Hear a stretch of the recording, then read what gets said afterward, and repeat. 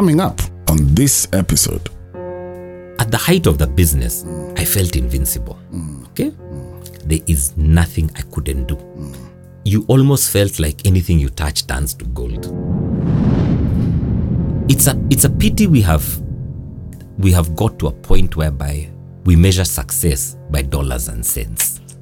And I don't know how much money is enough. Because I have made some money. In my life, I have made some cash. Yes, you have. But did it make me who I am? Your life is a mishmash of issues. But what do guys see? The nice car, that you're this big shot. That is what you see. But underneath, there is such a turbulent lifestyle that you're not dealing with. What? And there are stories to be told. And I have to say, these conversations contain mature themes and listener discretion is advised.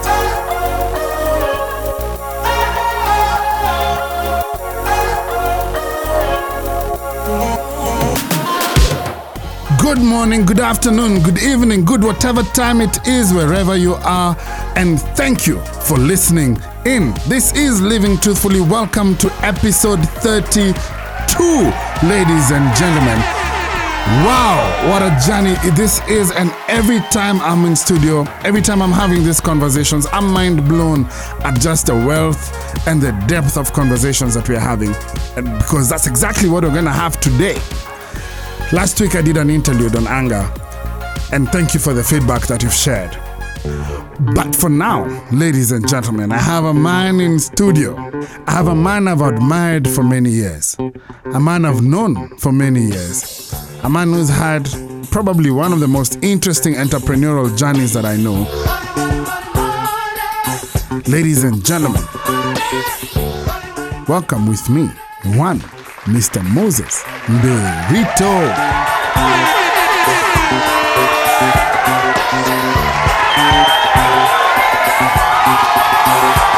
What's up? Wait.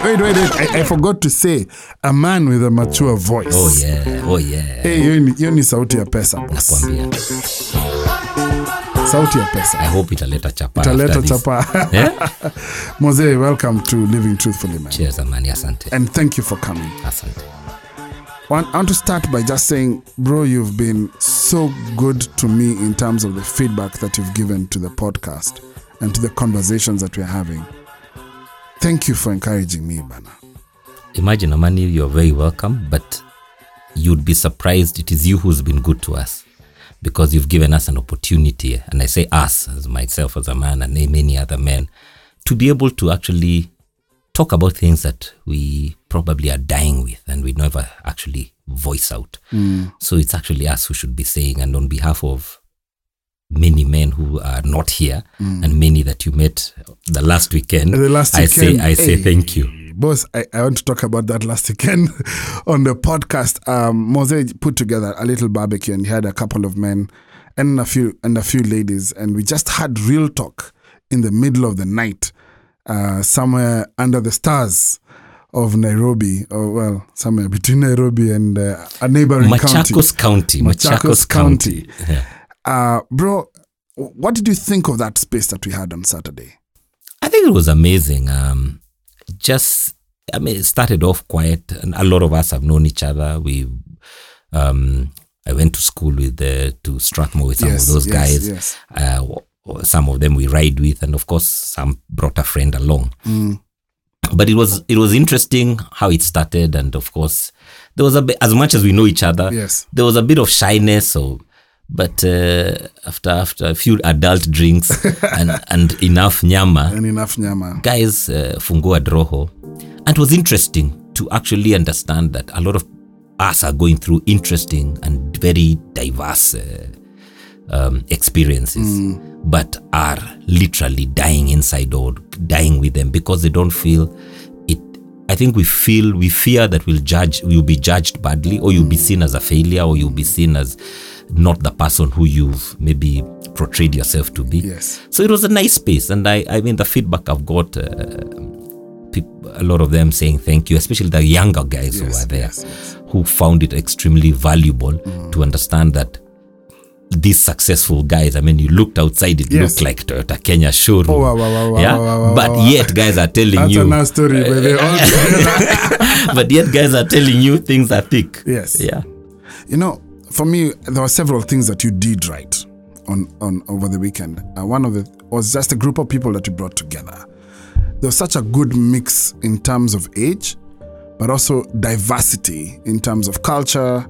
I mean, there was an Indian guy who is nothing Indian.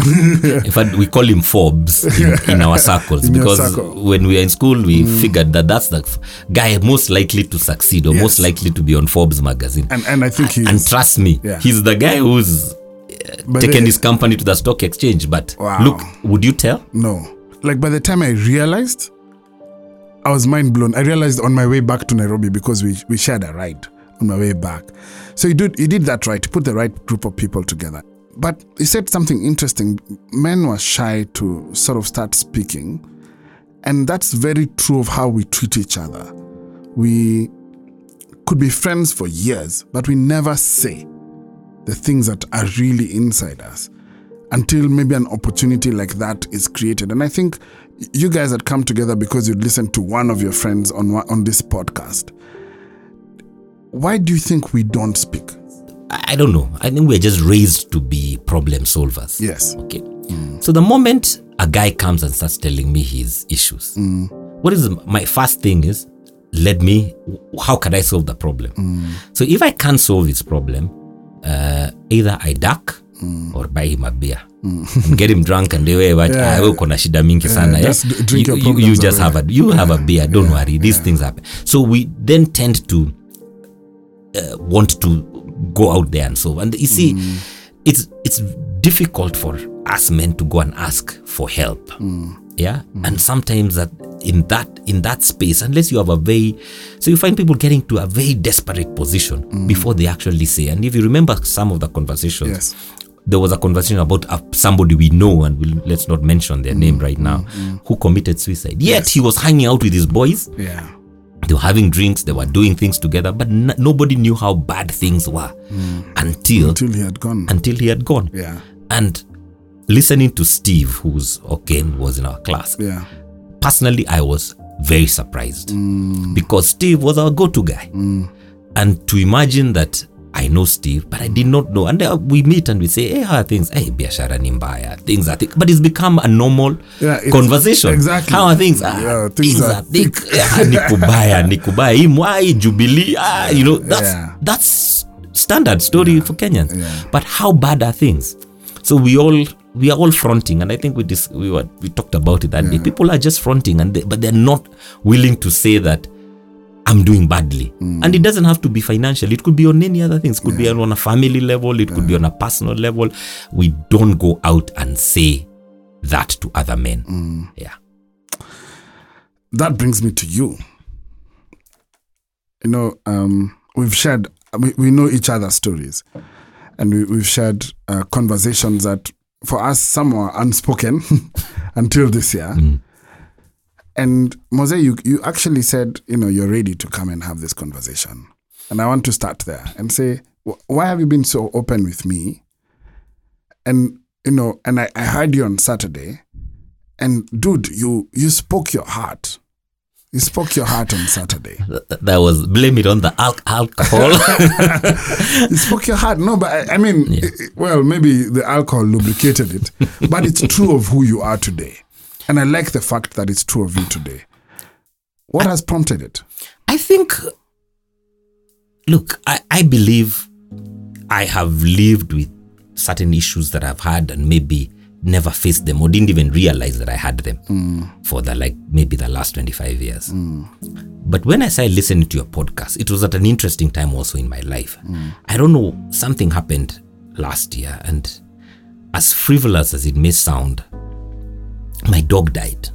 And I was so shocked and by how much grief I felt that my dog died. And it's your pet, it's a dog. And maybe we're becoming Muzungus or something. But I was literally grief-stricken. And that, it occurred to me, and then around the same time, there was quite a number of people who I know or are close to me who either passed on or, so it was quite a few funerals. And for the first time, I actually seriously considered my own, that I'm here, I could die anytime. Not that I'm hoping to or there's something I'm doing that, but my own mortality life, became a reality. And then I realized I was very alone. I felt very alone and very lonely. And that's a bit strange because, as I said on Saturday, I don't know how many people I know. You're popular. I don't know if I'm popular, but I know a lot of people. You have a great network. I know so many people. Yeah. But I can easily say I can count, if I'm lucky with both hands, people I can call friends. But the number of people I know, if I had to invite them to something, I would need to do it in a stadium or some gymnasium like Kasarani. But the people I really value or who are of real value to me can fit in my sitting room. And that is the space I was in at the period when we started chatting. Then I listened to you. And I think where we connected is when you talked about Christmas. Yes. And we talked about this. And for me, Christmas has always been an ugly time. Because either I'm alone or I am on somebody else's plan. Okay? So I have my kids, yes. But at that time, they are with their moms. So you're always alone. So you know how difficult it is to find a guy with a plan over Christmas. A guy. I realized, Mazi, I'm that guy. Yeah. So at least you have one. So you find that it's a period you actually don't like. You're alone. You're alone. You don't like it. But it's also very difficult to go and say that this is the issue. So you just decide you're a Grinch and everything. And for a long time, Christmas is just another time that comes. Okay, I also have other issues. I hate Christmas carols because they've been the same since I was born up to today. I can't stand them. But yeah. Musicians out there, you've heard, Mose is looking for new carols. Yeah. So for me, that was where I connected with what you were saying. And it occurred to me that the reason I never thought that was the reason why I hated Christmas. And when I think about my life, I can count how many Christmases I've enjoyed. I've either been with friends, if I'm in a relationship, I'm now with your family, but I'm an outsider. Yeah. But I have never had. So in my life, I've had like 2 Christmases I enjoyed. And those are the Christmases when my children have come to me and are with me. And that is the time I connected with you. And I think I called you and I said, hey, you've got a point there. But it made me understand that for a long time, there may be things that I've been going through. And there are days I get like incredibly lows, but I don't know why. You've just got a low day. You don't even, maybe there are days you decide, Leo marathon series. But it's not because that when somebody tells you, what are you doing at home? I'm just watching telly. You're literally fronting and you're saying, hey, look, I took the day off. No, you didn't take that day off. You're in such a low place that you can't face the world. But sometimes you don't even know what it is that is making you low. So listening to your story, I started relating to so many things that you were talking about and your guests were talking about that I could see myself in. And that is actually why I found it very easy to speak to you, because I could relate. And I did not feel you'll judge me, because here is somebody who's going through a similar issue or who has gone through something similar, so they may understand where I'm coming from. Yeah. Bro, let me say, you calling and having these conversations with me, it shaped my world a bit. And I want us to talk about that for a second, because in my world, you're pretty successful. Okay? My first interaction with you was when you used to run a studio, Level 1 Productions. I'd come there, you were at on Hadheru Road, and I'd come there to do a shoot for a Mara Moja ad with guys of Newton Bates, and I think that was my first interaction with you. And then I realized you had done Omo Pickerbox. in my world, TV and media, for people who are not in the industry, it's glam and it's inaccessible and it's fame and it's money, and that was my first image of you. Ladies and gentlemen, welcome to the Omo Pickup Box Show. It's new, it's exciting, and there are fabulous prizes to be won. So you're very successful. I saw you set up your second, your second. I don't know if it's your second business, but the next business, which was the portable Lose exclusive. And I saw a business model working. I mean, Mose, I paid exclusive to do events for me, and for my clients. Thank you. Yeah. So, but then you owe me too. I know you give us a service. I took care of your shit, boss. Yeah, you did. So Moses used to say that this is one business where it's easy to collect money because, if people don't pay you, you tell them, you'll take them back. Take them back their shit. And then I've seen you transition even from that business and to go into one of the big four and just, make affordable housing. So in my world, you're successful. You're where I want to be. Yet, you're going through the same challenges as I am. And that was mind-boggling for me. It's a pity we have got to a point whereby we measure success by dollars and cents. Preach. Okay? And I don't know how much money is enough. Because I have made some money. In my life, I have made some cash. Yes, you have. But did it make me who I am? No. If today you're reading my eulogy, will you talk about how much money I made? So it's not important. So what is important? And that is what we have to start redefining. What is success to the person? My friend, you're speaking truth. And maybe now at this point, and sometimes, hindsight is 2020. It is. At this point, I can feel that was not success. Was it? It could have been a certain level of success because I think when I was in TV production and even from my very first business, I have had a good level of success as in the business sphere. Yes. But have I been a successful man? For me, those things didn't define what I would think being successful are. Today, what do I measure my success as? Is how actually I measure my success from my family. How well are my kids taken care of? How well what can I provide for them? Because that is my legacy. That is what I will leave behind. Yeah. But biashara, the car I drive, the watch I wear, the whiskey I drink, flowers. It's flowers, and they'll wither. And they wither. Yeah. And what we actually should be thinking about, or what I'm trying to now get myself to think, is what are the roots? What are the things that remain? Yeah, those friendships that you can count on. Those things that are more important than these flowers that we are, or these things that we are chasing. That the moment, and if I gave you my car journey, one day I put it on Facebook. My car journey is ridiculous. There's a day I thought, what car haven't I owned? But do I really care? What difference did it make? Did I get to Mombasa in 2 hours instead of 5 because I owned a certain car?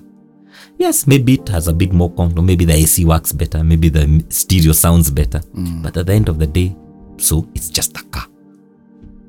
Yeah? But however, when you sit there and recently my daughter was in China for World Scholars. And I see this trophy that they've won, and now they're going to the global round in Yale. And I literally shed tears. Wow. Well, this is the first time she'll hear that. But anyway, I literally was crying. Yeah. And I figured that for me is what's important. That is actually what is important. That is success. It is her brain, but for me, my job is to provide that enabling environment for her to be the best she can be, as my parents did to me. Yeah. Not for me to amass as much cash as I can. Hey, if along the way I do amass some cash, Well and great.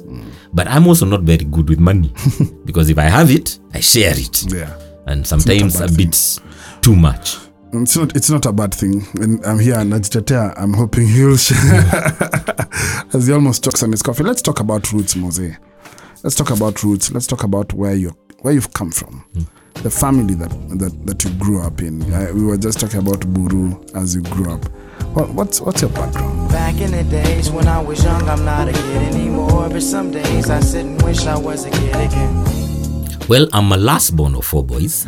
So I grew up in Buruburu Estate. That's where we lived until I moved out of home at a tender age of 18, 19 there.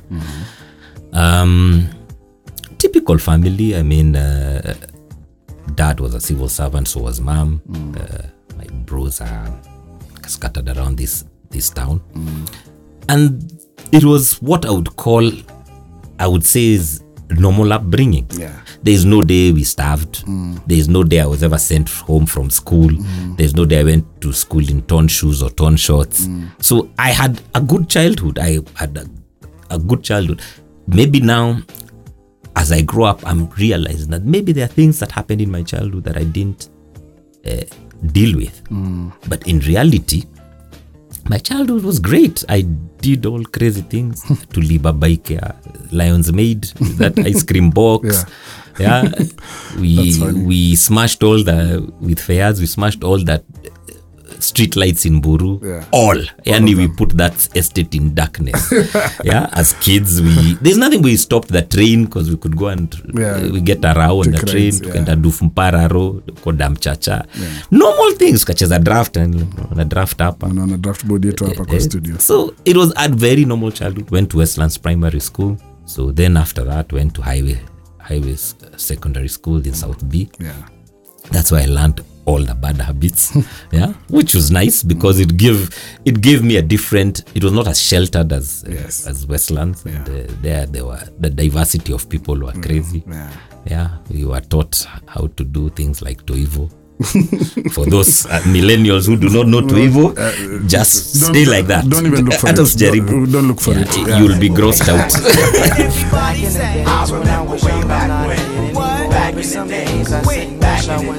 But I mean, through Highway, finished in 91.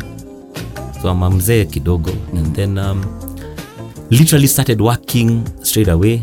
I was doing a CIM diploma, and so I got a job. And the way I started working was quite strange because I never went looking for a job. I used to act at the theater with some guys who we had met at drama festival when we were in school. Oh, really? And we started our own theater group and put 2 or 3 productions then. And I'm talking about 92, boss. Wow. And then I met this guy, the late David Ohingo, the musician. Yes. And David told me he was putting together a radio show. Yes. And he took me to a studio where Citizen is today. I think it was Tamasha or something. And he was recording this radio show. So listened to it. That's the first time I ever been to a studio. Then came back to where he used to work, which was in Longonot Place, a place called Fast Forward. Yes. And I was listening to the takes and writing for him which ones work. So I was like, you just introduced me to your intern. I was not an intern, but I was helping out just because it was something fun. And the Muzungu who ran part of the facility came and just started screaming at me because he's found some young boy sitting on his equipment, doesn't know what I'm doing there. And I'm thinking, Motogo, what's going on? Me, I've done nothing wrong. Me, I thought David was the boss. Who was. And so he told me, Alan tells me, if you're going to come here and use my equipment, you can as well make yourself useful and do X, Y, or Z. Yes. And all I had was time. And there I was doing. And that's how I started working. So I started by logging what we used to call logging tapes. Today, people do it electronically. You literally, shuttling, fast forwarding, you write in 01 minute, 33 seconds, 05. This is what the guy says. You literally transcribe it. And that's what I started doing. And that was a part of in 93. And towards the end of 93, when I was doing that, a war broke out there was a war in Somalia and there was a war in Rwanda. And the company I worked for then, called Fast Forward, used to provide logistical services to international TV crews. So I'm free. I go to college in the evening. So I threw myself into that. And I used to assist in any way if it was going to go to the airport, collect tapes, come, log them, edit, and put them out via satellite. Yeah, that's how I started. And before I know it, I was full-time. I've not gone home for a week. I am living literally in Longonot Place. Wow. Yeah, in one of the office had an apartment. Yeah. So I literally moved out of Buru to Longonot Place. That was a full upgrade. Full upgrade. Then they gave me my own apartment. So I lived in 3 apartments in that place. And that is where I started. So all my boys when they were in Campo, they all used to come and hang in my digs. Me who's not gone to Campo has a house in Longonot Place. Yes. I have a moats. Yeah. Wow. And then they're chewing kitabu in KU or main campus. So that's basically how I started. Wow. And then towards end of 93, the company got a gig to do Omo Picker Box. And so the way the company was set up, we had a production side that used to do adverts. We had a facility side for editing, and we had an animation side. And nobody could be bothered to do this game show. Well, after all, what is a game show? It's going to run on KBC. And me, as a 20-year-old, I was too eager to do it. And so the South Africans came who were doing Surf Picker Box. And I was the guy trained. And 94, we put together our first episodes of Omo Picker Box, which we shot at KBC. And I was the guy in charge, because other than the 2 South Africans who came, when they left after that, I was left with that. And I ran with that for a good almost 8 years, from 94 to around 2000. So that's actually how I started in that journey. Wow. But that's not how I started business. Before I had done cybers, when there were no cyber cafes, a pal of mine called Adrian. Wow. Adrian was my first friend in primary school. We ended up opening some cyber cafes. We had one in Kenya Cinema, another one in Costo. Wow. Yeah, so that entrepreneurial thing has been there with me. I don't know where it came from, whether I was born with it or it's just necessity. But so I started there at Fast Forward, and somewhere along the way, the company went bust.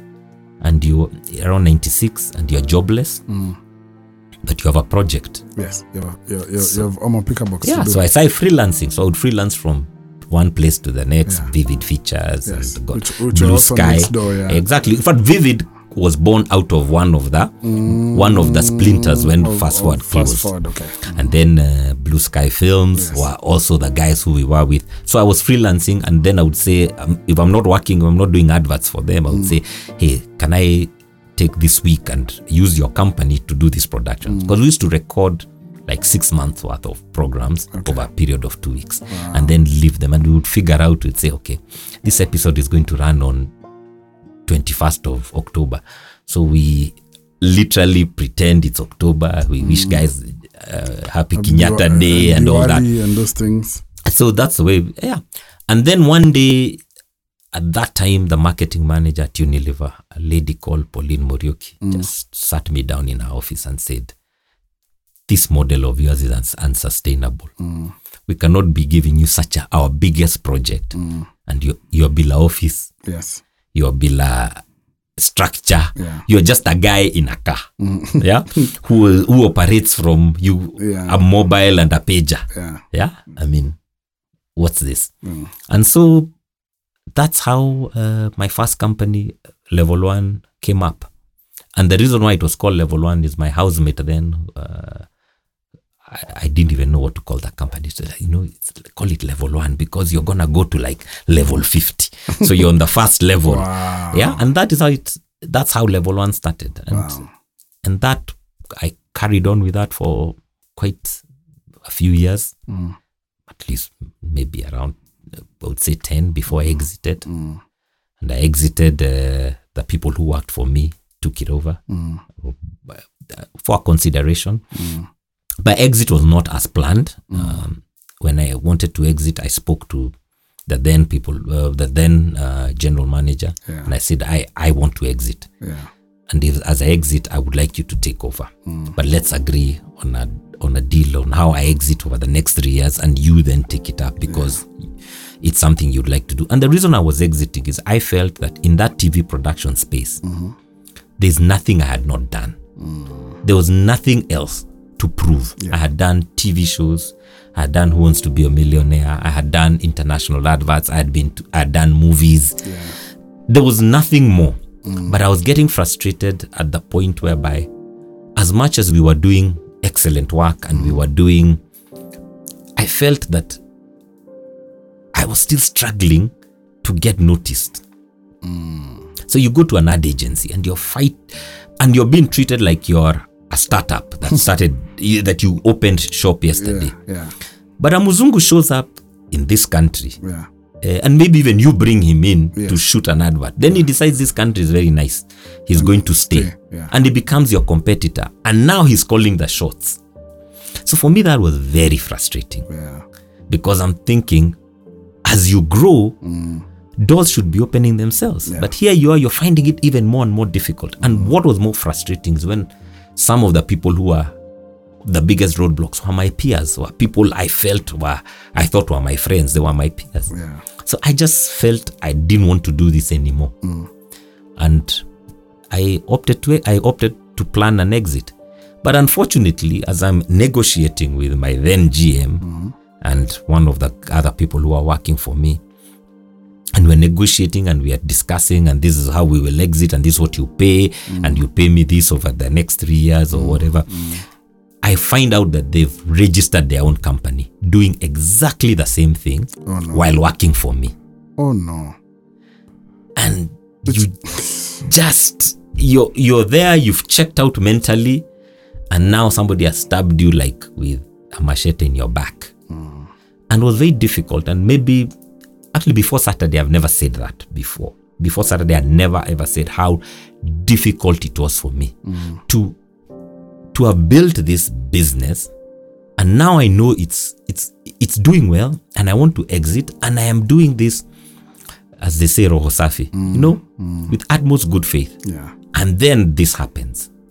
So even when I then exited, because then I had, of course, now she had to leave, they had to leave and start their own business on their own, and it was not the best. Whoever then took over, who are also still working there, all I wanted to do is just get out, because I couldn't go through that same heartbreak a second time. And it's a real heartbreak. It is a heartbreak, because it then makes you don't trust. And sometimes, we say you don't realize how much you don't trust until maybe years later. And they started, and when I look back, that could be part of the trust deficiency I have today. Because while I believe, and while I operate like almost like, happy-go-lucky, you don't care, I don't trust much. In reality, I don't. But it's not a side of myself that I show out there. But that I'm not a very trusting person. Wow. And the journey continues. That's such a good story. I want to, at that time, around the time of your exit, I think at that point now you were in my radar. And, you mentioned just a little earlier, you mentioned about, your, some of the, I don't call them mistakes, but some defining moments that happen in your life. What are some of the defining moments that happened around that time when you were exiting, and maybe when you were going through this heartbreak? What are some of the things? How did that show up for you? I would say, one, at the height of the business, I felt invincible. Okay, there is nothing I couldn't do. You almost felt like anything you touch turns to gold. You do, if it's an advert, you walk in there, you had a confidence, you nail it. If it's a TV show. I mean, they were coming out of my ears. I was, Blue Band want a show. Don't worry, you give me 2 weeks, I'll come up with a concept. Blue Band quiz show. Hair Glow want a show. Hair Glow dating game. So who wants this? And it was easy. Yeah. So you felt like you were on top of the world. But then there's an unsatisfaction somewhere that is making you want to exit, and maybe a restlessness. Yes. And so for me, I knew I wanted to get out. But then something also happens is my daughter was born. And in the run-up to that, it was not bad until she was born, because I was given an ultimatum. Get married by a certain day before the child is born or not. And when I opted not to, life started going downhill. And let me tell you, that kind of drama, it's not funny. Yeah. It takes you down as well. It takes you down. And you then now you lose focus, because now you're dealing with other issues. Yes. So it then tended to, and because the lady who's my excellent friend today, in fact, we had a long chat this morning. At that point, because she was working for me, I wanted to, now it has accelerated my exit. I needed to get out of this space. Yeah. So you're running from many things. I am running away for many things. Yeah. And at that point, my lifestyle was leaves a lot to be desired. I mean, I spent too much time in Sippers in Hurlingham. I mean, it was, and because I would say my lifestyle was horrible if I think about it today. No, yeah. But at that point, it was very normal. It was normal to go out for a drink every day. Yeah. Literally every day. And the liver was fresh, man. You could wake up the next day and go to work. Yeah. So there was a lot of things happening. But so that was a big defining moment. I think another defining moment was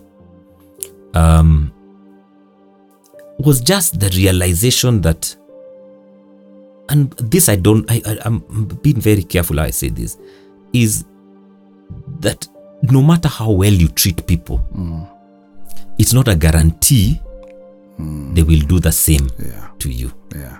And for me, that was a big blow, because I felt that I had treated my employees very well. I hoped, and I still do. And I'm actually quite convinced that I did, because when I look at a lot of people who came through level 1, either from internship or worked there, I would say 80% run their own businesses today. Yeah. So it was an incubation. So I felt that it was something I was doing that was right. And one of the things that inadvertently I did when I was at level 1 is we created so many people in production that when I joined, it was a Muzungu business. Yes. I can literally say I was one of the first black-owned production companies. Yeah. By the time I was exiting, there were quite a number. Yes. And anything you watched on TV, from news to an advert to, there was somebody who went through the level 1, I would call it school. Yes. So, you then hope, and maybe somewhere in the back of your mind, you hope then they would reciprocate when the day came. So the last person you expect to be stabbing you in the back is somebody who you've helped nurture or raised. But who do you go and complain to? No. Do you even know that you're going through that issue? So it's life. You go have a beer and you continue. Last week I spoke about anger, and I spoke about something I learned. We either express anger outwardly, so those people who shout, maybe violent, and then there's those like me who don't really express our anger outwardly, and so we implode. How that implosion shows up is now because you don't say, you don't deal, so it shows up through things that we do. And so it's either substance abuse, it's alcoholism, it's pornography, it's narcissism. So that it shows up in those character flaws. So I've been looking back at my life, and I've started to see, I'm an angry guy, but not angry physically, like outwardly, but all these things that have happened to me, whether as a result of my choices or not, make me angry. And because I've not dealt with that anger, then, I've made bad choices. And I'm wondering whether when you look back, you see a similar pattern. Do you see, like now, that level 1 story must have made you really angry? What was your outlet? I would say when I now look back, and I have done that a lot this year, a lot, and some of it is a bit dark and scary. And sometimes you look back and all you of it is welcome here, by the way. Yeah, you look at it and you start, and you realize that my first real anger issues is when we were in Form 2, and we got auctioned. Wow. I don't know if, I know you've been talking about auctioneers. Yeah. You come home, you're walking from the bus stop and you meet your boys and all your friends. Sasa Mose, kwani mnahama? Thinking, what are these guys talking about? Yeah. You have no clue. Because then you enter your house and there is nothing. And when I say nothing, sitting room, ni picha tu kwao. No picha na calendar hanging on the wall. There is nothing in the sitting room. Now, as a 14-year-old or 15-year-old, what's going on? What's happening here? Yeah. Then the parents are on each other's necks. Yeah. Uko, it's worse than Iran and Iraq. Yeah. So they are at each other's. And this is something my dad had been in a business, it's not been going okay, or something has happened until auctioneers have checked into the digs. Mom is not going to give him time of day. Yeah. And you are in between. Yeah. These are your parents. You're supposed to love both of them. Yeah. So you have mom telling you, when you make a mistake, you're just like your father. You're useless. Yeah. There's nothing you're going to do. You've not done you're not doing badly. You're doing badly in school. You'll just end up like him. And you don't realize, but somewhere in the back of your mind, those things stick with you. Yeah. And they show up as an adult. Yes. On the other side, dad is now absent. I mean, Mzes those days never, I don't know, where did our fathers used to go? Because they were never home. I don't know. Where did they used to go? I don't know. They used to check in late and leave early. Yeah. So now he's checking in later and leaving earlier. So you find that you really don't see him. So you tend to also start resenting him for that. And my mzee became IMF. He'll put your bus fare, because I'm in a day school. It'll be there. In fact, it became, just give me the money for the week. Yeah. So we don't have to interact. After all, I don't see you. Yeah. So those things are there. Then you're the last born, so you're the one who's at home. Yeah. So as that is continuing, I remember going all the way through 4th form. And now I think that is why I left home so early. Because me, the moment I finished 4th form, I left to Coast and I stayed with my bro for like 3 months or something. Yeah. I remember just being told by my mom, I am only here suffering because of you. Wow. Yeah? Because the moment you finish school, Amara here. So that is what I have grown up with. But what was my outlet for that?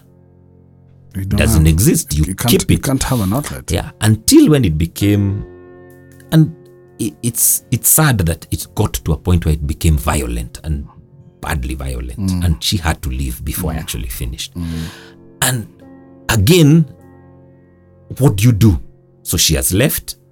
You're left with your Zaks and your bros. Are you going to reprimand the guy? No, you can't. You will find yourself on outside, the cab, outside. Yeah. So you have to live with this. So now in hindsight, I said, maybe that's why I left at the age 19. I was finished. I was out of there and I have never stayed home.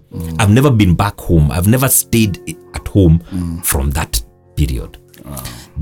Then you get into business or you get into working and you throw yourself in it. And for me, that was my first outlet, is to throw yourself completely and 100% in work. Yeah. And that way and you saw the success, Yes, and which you're you're now able talking to about. define You're yourself. able to define yourself. You're able to do things that maybe other people can't do. And now you start seeing yourself that you actually have something that you can even help others, or you can go back and help your bro, or help your mom or something. So you feel that now you're feeling good about yourself. But today, I know the real issue is packed. Yeah. It's in a safe and just locked. Yeah. So as you continue, you pick up disappointments, but you don't deal with them. So I would even find, and this is one of the things I found very defining, is I would get into relationships, but I can't commit. I can't go the full hog. So what I would then, my outlet would be, is if it was good, if the relationship was good, and I'm thinking this one Yeah. it's looking good, Yeah. I would start now looking, where is the kasoro? There must be something. Yeah. And if you can't really find it or define it, you then create it yourself. And what's the easiest way of creating it yourself is start another one. Okay? So in the process, this person will leave, Yes. not because they will leave you, Yes. because there's a problem with you. So you find that your life is a mishmash of issues. But what do guys see? The nice car, that you're this big shot. That is what you see. But underneath, there is such a turbulent lifestyle that you're not dealing with. So if it's not work, then now you're chasing skirt, left, right, and center. Yeah. Yeah, that was the outlet. You're chasing every single day, and it now make it a game. How quickly can I get her to say yes? Wow. I mean, to you, Yeah. you're playing a game, but you're playing with somebody's life. Yeah. Okay? But at that point, It doesn't feel like it. Yeah. it doesn't feel like it. You can't, and I've been there. I understand it. You don't feel the responsibility. No, of it. you don't. But then you don't realize that every time you did that, and you became numb to it, and you continued and continued. Yeah. And then now, 25 years later, you're wondering, how did I get here? How am I this person? Yeah. How is that your default? That's where you want to fall back to when you're in shit. Yeah. When you're in problems. What do you do? But it's because you've not dealt with the real issues that started at the beginning. Whether it's anger, whether it's disappointment, whether it's your family issues, you didn't deal with them. The other day, unfortunately, I exploded to one of my bros. And I think up to today, I don't know, I've not talked to him. I think he's in shock because of the things I told him. And I found myself telling him things from 25 years ago. Yeah, or even more. And I just told him, and this is my elder brother. I told him, even me, I want an elder brother. Because at one point I looked and I said, I am tired to be, the words I use is, I'm tired of being the lastborn. Because I feel like I'm got the responsibilities of the firstborn, but I'm a lastborn. Yeah. So I should be going to them when I have issues, but that's not what's happening. So when there's a problem, it's me who's been called to sort out other guys. And then when I have a problem, you're alone. I'm alone. And so that day I just blew up, and I really told him off. And I told him off. I don't regret telling him off. I just hope that he understood what exactly I was telling him, as opposed to it's sometimes it's easier because I said it in anger and I'd got to the wall. Yes. No, don't push me because I'm close to the edge. I had got to the edge. Yeah. And so I have found that in the last few years, I find that I explode. Sometimes I can explode in anger. But where is that anger coming from? On the other flip side is I can burst out into tears. Yani, let me tell you, amani wacha tu niseme ukweli. Sama.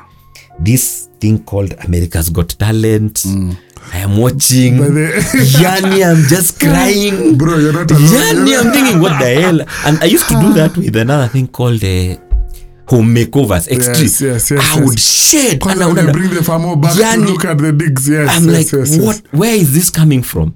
And I know that I am not shedding about what is on telly. Yeah. That there is other things that it's therapy. Yeah, it's therapy. Yani, I don't know. The other day we were watching something and I was I was playing on YouTube as driving and then I felt that 2 tears coming and my son is sitting over here.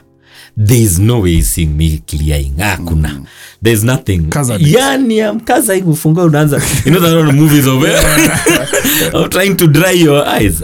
But the tears are literally there. They're just somewhere. So there's a lot of things that are not processed. Unresolved, They're unresolved or they're, and because you never even thought about them or ever thought that you had those issues, you didn't resolve them. And then in comes Amani and his podcast. And you start listening and thinking, hold on, I relate to that. I've been there. I've done that. I know exactly what that guy's talking. I know exactly what Dr. Gido is saying. I know exactly what he's talking about. I know about this hostage story. Yeah. And you start realizing, hold on, I'm not alone. I'm not alone. We're a tribe, man. Yeah. We're a tribe. And that's, You know, you've said something so profound, eh? You've connected a dot for me. And you guys have cried my own tears just watching TV, man. That one, let me actually confess. Yeah. Crying is now, I'm no longer, it's become kind of normal. In fact, I wish I cried a bit more because I agree. When you do, you tend to feel so much better. It's cathartic, but it's cathartic. Not, again, we are not trained to cry. No. Can you imagine if a man here start crying here? You'll start, now look at this nigga here.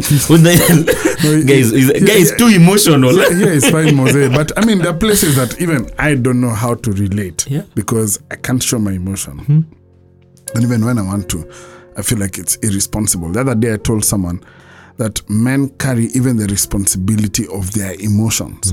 Because as a man, if you show that you feel, it's possibly it's a perception, but if things were thick, biashara wise, then I went home and that was the day I was expecting a check. It didn't come, and there was a debt collector who called, and now I feel like I'm stuck between someone who doesn't want to pay me, or maybe even there's no biashara, and someone who needs their money.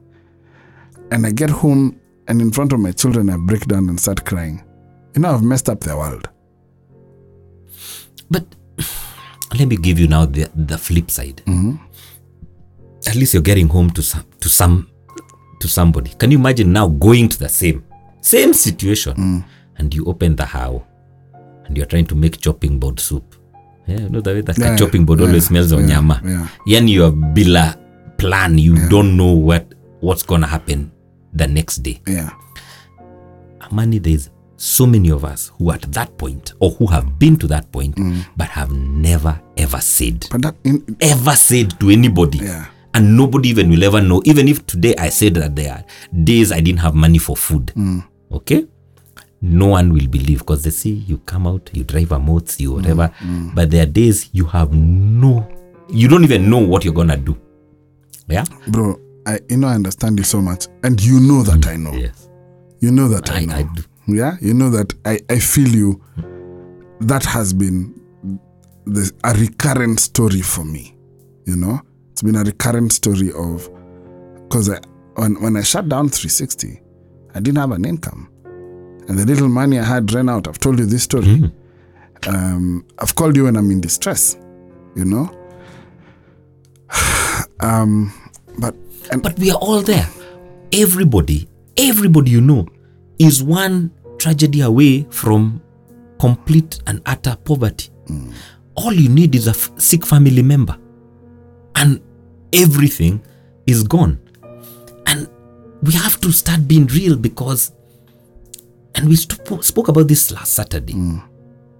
When somebody dies, people are so willing to be there and give money and give you a beautiful send-off and buy an expensive coffin. But when you are alive, who is there? Can you You see, I have sat in committees and somebody would want to collect 5 million for a funeral. Would we have collected 5 million when that person was alive? Bro. So what are we doing? What are we doing?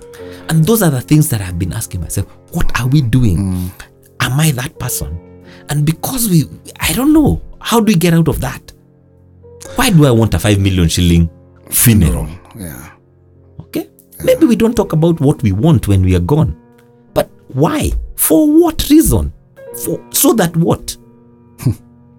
So that what? You're gone, you're gone. I hear you. Make an impact today. Now. Yeah. Make an impact to the people. Amani, if I value you and I value what you're doing, and that's what I'm trying to do now. I'm trying to tell my friends today what value they have in my life as they're here. Yeah.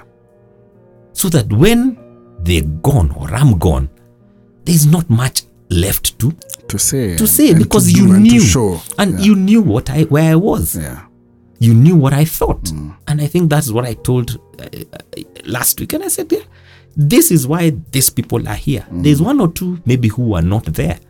Yeah, who I could call my friends. But especially in the male side. Yeah. But all my male friends, maybe if I were to count, maybe around 3 people weren't there. Or 4. 5 max. However, I'm happy to call them and say, or to meet them and say, this is what you mean to me. This is what you've been to me. But I'm not going to wait for when I'm in a coffin or when, and I don't want them to do the same for me.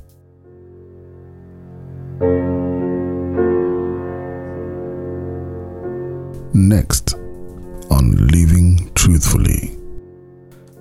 Mose, you had a conversation on Saturday and you said why you're not married. And for me, that was such an important conversation. But you've made reference to your daughter, you've made reference to your son, you've made reference to their moms. Just paint a picture for me. What does your family look like right now? Okay. Interesting one. In the life I've lived, I am so used to being told all the bad things I've done, or all the places I have fallen short.